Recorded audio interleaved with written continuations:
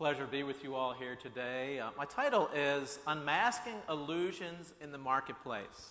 Kind of a nod to and inspired by our Kingdom Conference last week. But also another title could be Your Work, Your Mission. So you get to decide which title you like. Okay. Now I want to ask, is anybody here like a camper? Like, you know, the routine where you pack your things and you pack your tent and you go hiking and you make s'mores at night and you dodge mosquitoes, etc. Anybody, that's your vibe? Okay, got a few. Very good. Well, you know, some of the best world-class camping, hiking, etc. is in the Red River Gorge, not that far from here, in the Down Boone National Forest. People from around the world actually go there, including, I'm told, Sherlock Holmes and Dr. Watson. Now, this is how the story was relayed to me. It may be apocryphal, but I'll take it on a reliable source. They said they were out one night among these hemlock trees, camping, and in the middle of the night, Sherlock Holmes wakes up and he nudges Watson, and Watson kind of squirms in his sleeping bag, and Holmes says to Watson, "Hey, look up, what do you see?" So, Dr. Watson, he's a doctor, so he's got to give a prolonged answer, and he says something like, "Well, if I see the constellations, the way they're situated here, this describes to us that we're in the northern hemisphere." But Holmes isn't satisfied. No. Keep looking. What do you see? So Watson thinks a little further and says, "Well, I see these stars up here and how majestic that is, how small we are. It kind of reminds me of the grandeur of God and how small we are, but God's intimate love to care for what He's created." And Holmes is still not satisfied. I don't know the exact words, but this is kind of the way it was passed on to me. Holmes says something like this: "Look, brah, you need to use both sides of the brain. Look a little further." And Watson steps up his game and he says, "Well, okay, there's a pink sky when we went to sleep, and there's clear sky out, no clouds. That means it's not going to rain for the next 6 hours." So finally, Sherlock Holmes can't stand it any longer, and he says, "You're missing what's most obvious right in front of us. What it really means is that someone has stolen our tent." So the things that often are most obvious right in front of us can be taken away. We can just kind of miss that. And I'm going to talk today about the marketplace. And we could talk about things where, like, your job in the marketplace provides bread on the table for you and your family. We could also talk about how it dignifies us, like meaningful work dignifies humans. And we could also discuss how it's a place where it sharpens us in order to guard against greed and selfishness that can be in the marketplace. But what I'm trying to unmask this illusion is this. In a secular world, we often think of the marketplace as purely a secular context. What if the marketplace is actually a missional context where most people are going to live out their missional calling inside the market, not outside of it? And in a secular world, it's very easy to have our tent stolen. So take a look at this picture. This was produced by Dr. Thobaben. Now take a look at who is doing what to whom. And it should remind you of this picture, which was not produced by Dr. Thobaben. This one was not produced by Dr. Thobaben. I'm not saying he doesn't have the ability. It was just before his time a little bit.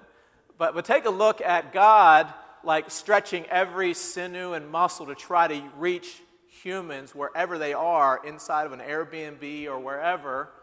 And look at Adam, just kind of like Jay chilling here. He just got his finger. All he needs to do is lift it to connect, right? But take a look at what God provides to humans to fulfill this great commission. In other words, God's providing a wrench. In Ghana, they call it a spanner, right? And look at the human there. He's in work clothing, not in a clerical robe. So in other words, his missional calling is fulfilled through the marketplace, not in spite of it. And Dr. Okeson said it very well last week. The publics, which are these political systems, economic systems, etc., the publics want to claim your allegiance. We need to go into the publics and unmask these illusions and claim allegiance to Jesus. Hallelujah. So we're going to look today at these publics, and particularly the marketplace, as a sacred context where God will fulfill His missional calling for most of the people in our churches.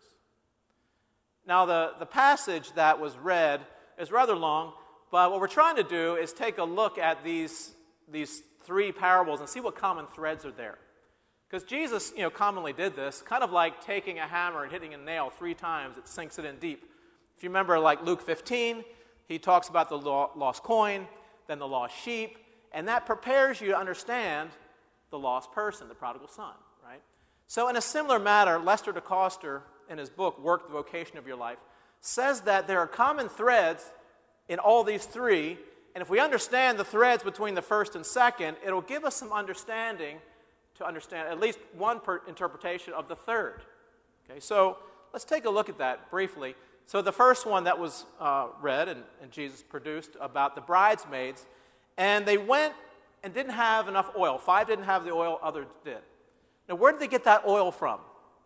Well, they had to go to the marketplace. And if you're going to get a large quantity, you're going to need a container. Then if it's a larger part, like 5 or 10 people, you may need to get it transported out there, like get a donkey cart, etc.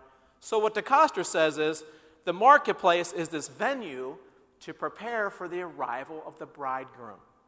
And those who didn't engage it missed. Those who did were prepared.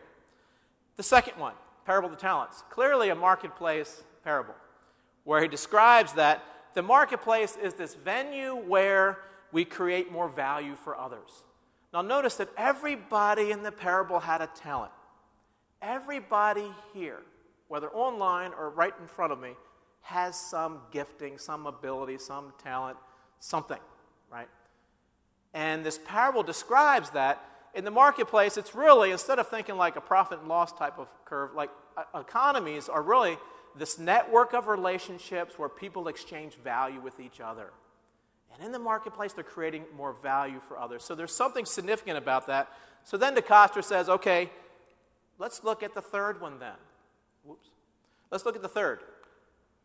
If we connect the threads of the first two, perhaps there's something of importance there that help us understand the third.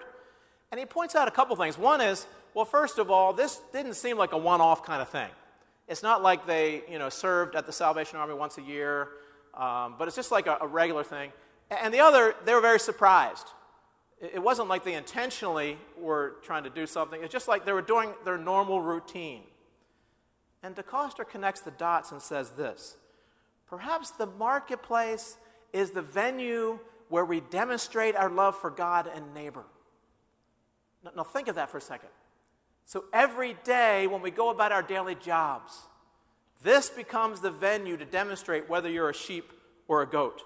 In other words, we fulfill the great commandment to love our neighbors ourselves and the great commission to make disciples of all nations in the very jobs that God has placed us in.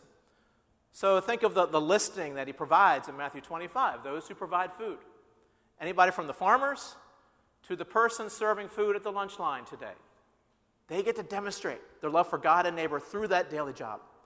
Water, anybody in the water industry, from drilling wells to engineering systems to distribute it to the plumber turning the wrench, all of these people have the opportunity every day to demonstrate their love for God and neighbor through that very job.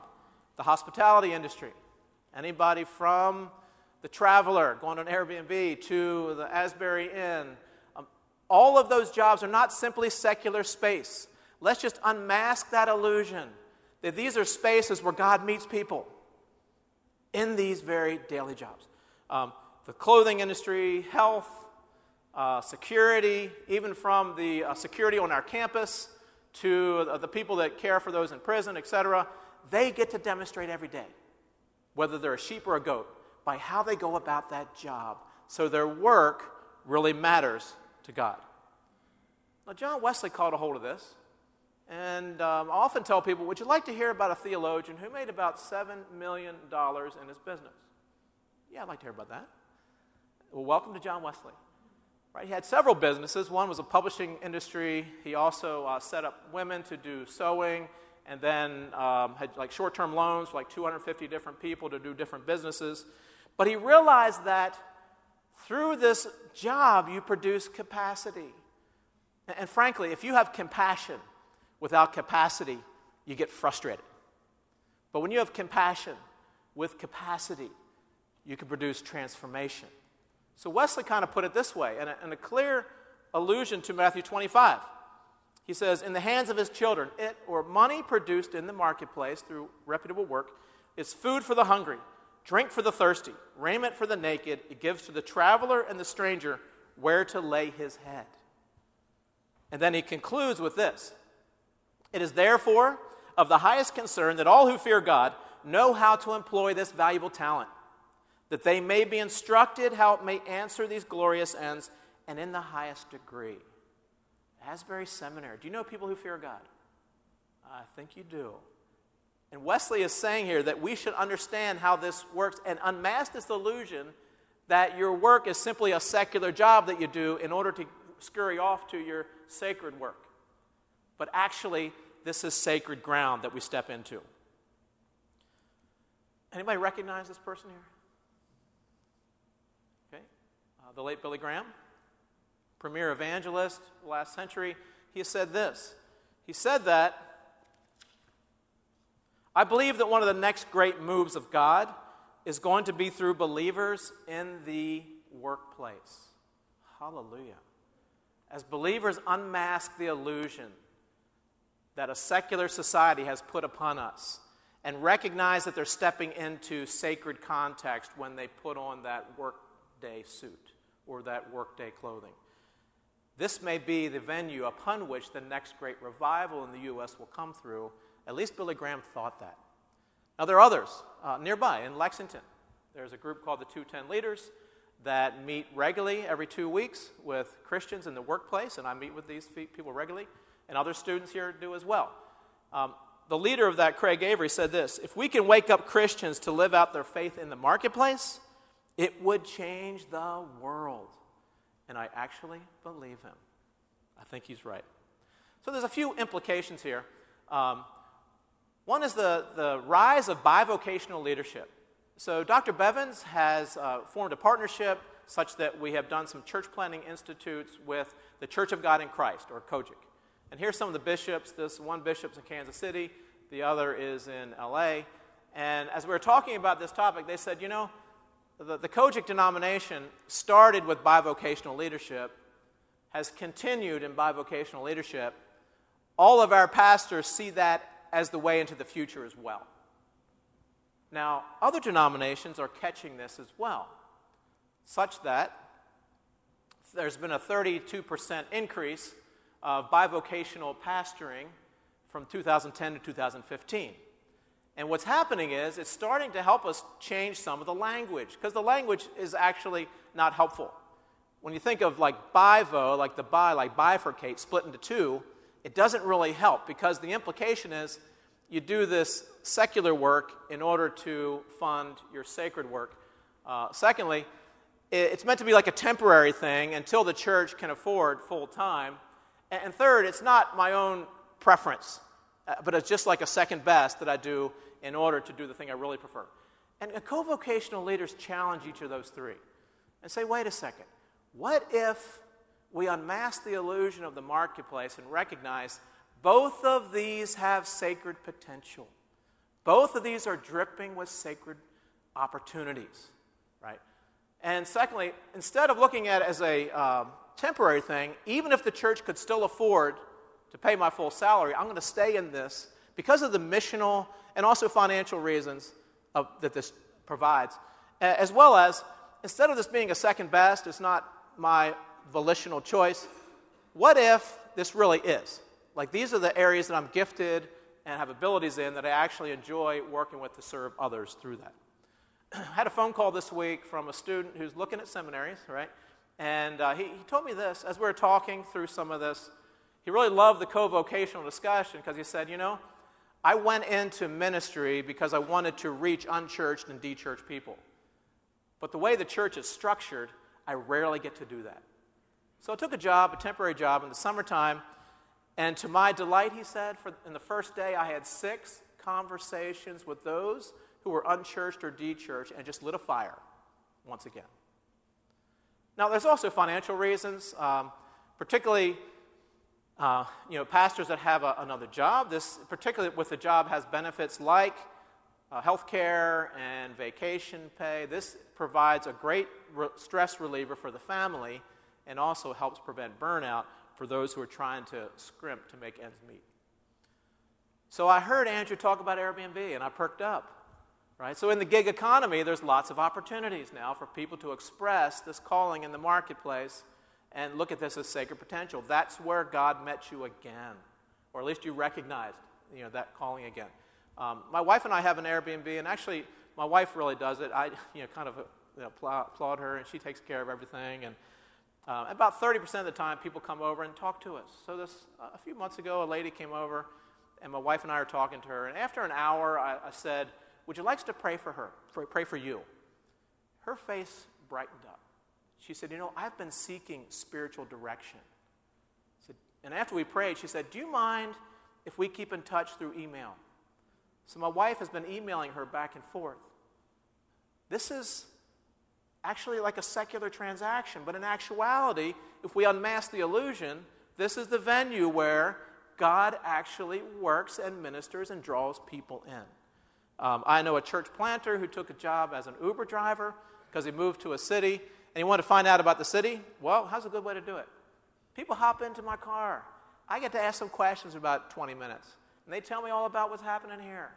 Now, it also provides a little jingle in the pocket, but it does help me understand the missional value of this job.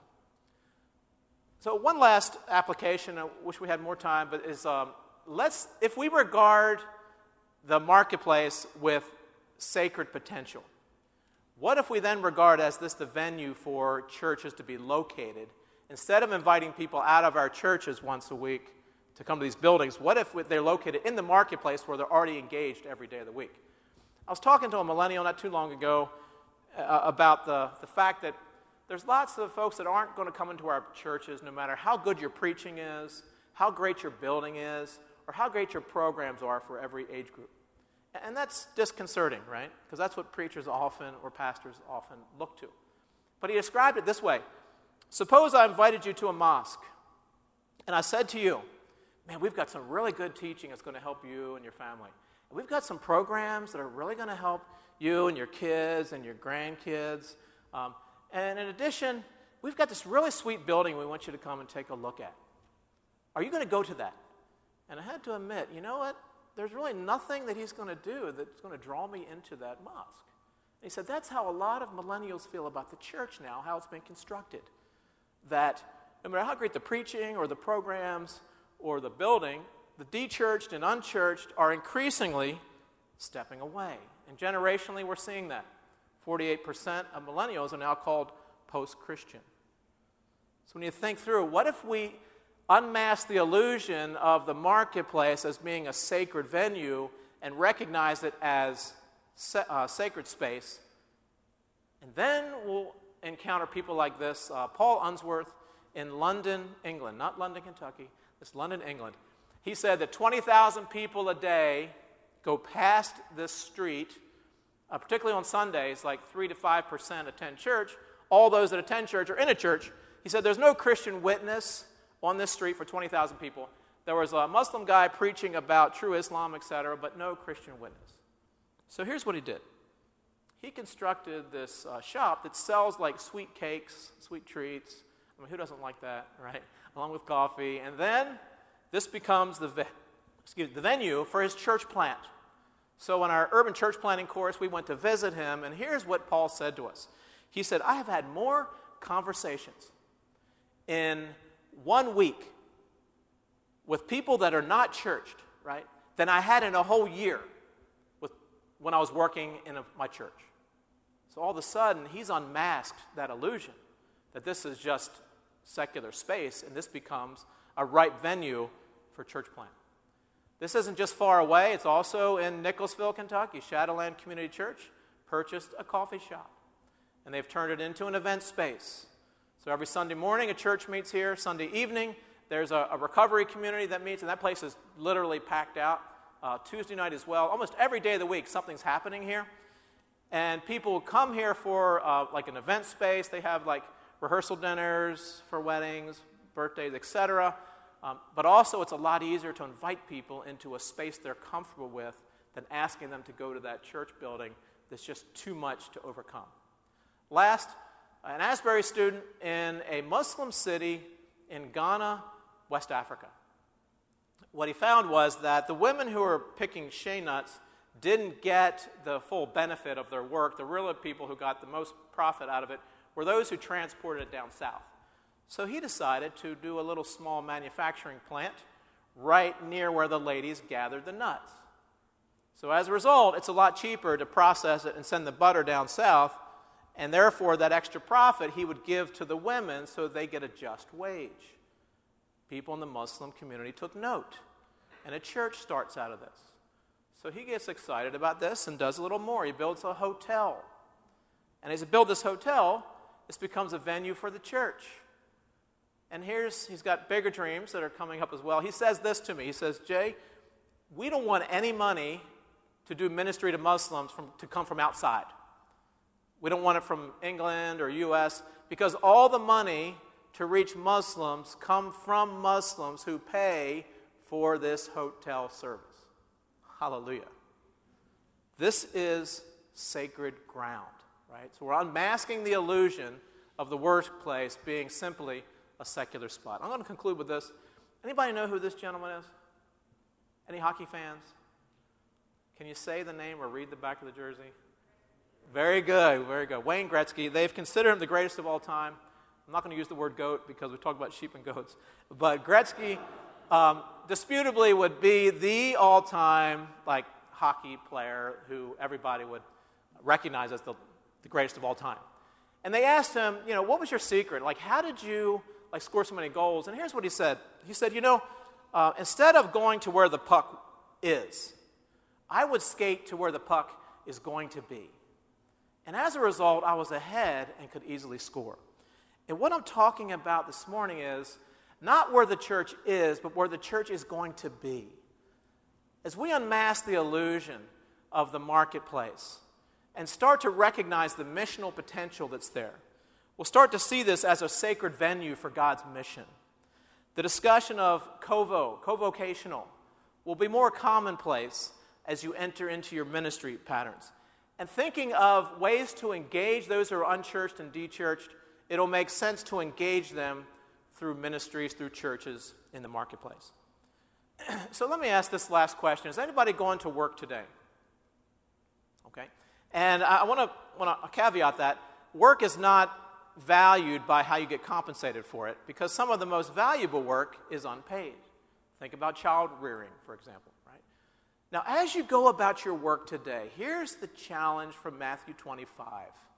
You get to go about that job to demonstrate you're a sheep by being motivated to love God through this interaction and to love your neighbor.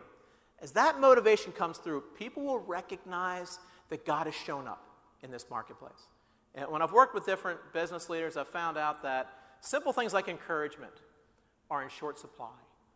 When you're in your job and you encourage somebody, people take note, because most of the time people are looking out for themselves. Right? So my challenge is to go about this daily job today to love God and to love neighbor, to recognize that we're a sheep, and to unmask the illusion of the marketplace. And I'm going to pray for you as you do that. Will you bow with me? Lord God, I thank you that you have given us the opportunity to demonstrate our love for you and for our neighbors through the jobs you put into our hands. Thank you that it provides the benefits of finance, etc., but it also gives us opportunity to demonstrate our love for you. I ask you, Holy Spirit, to anoint each person here, those online and those face-to-face, that they would step into this holy calling on their jobs today to glorify you through it. In Jesus' name.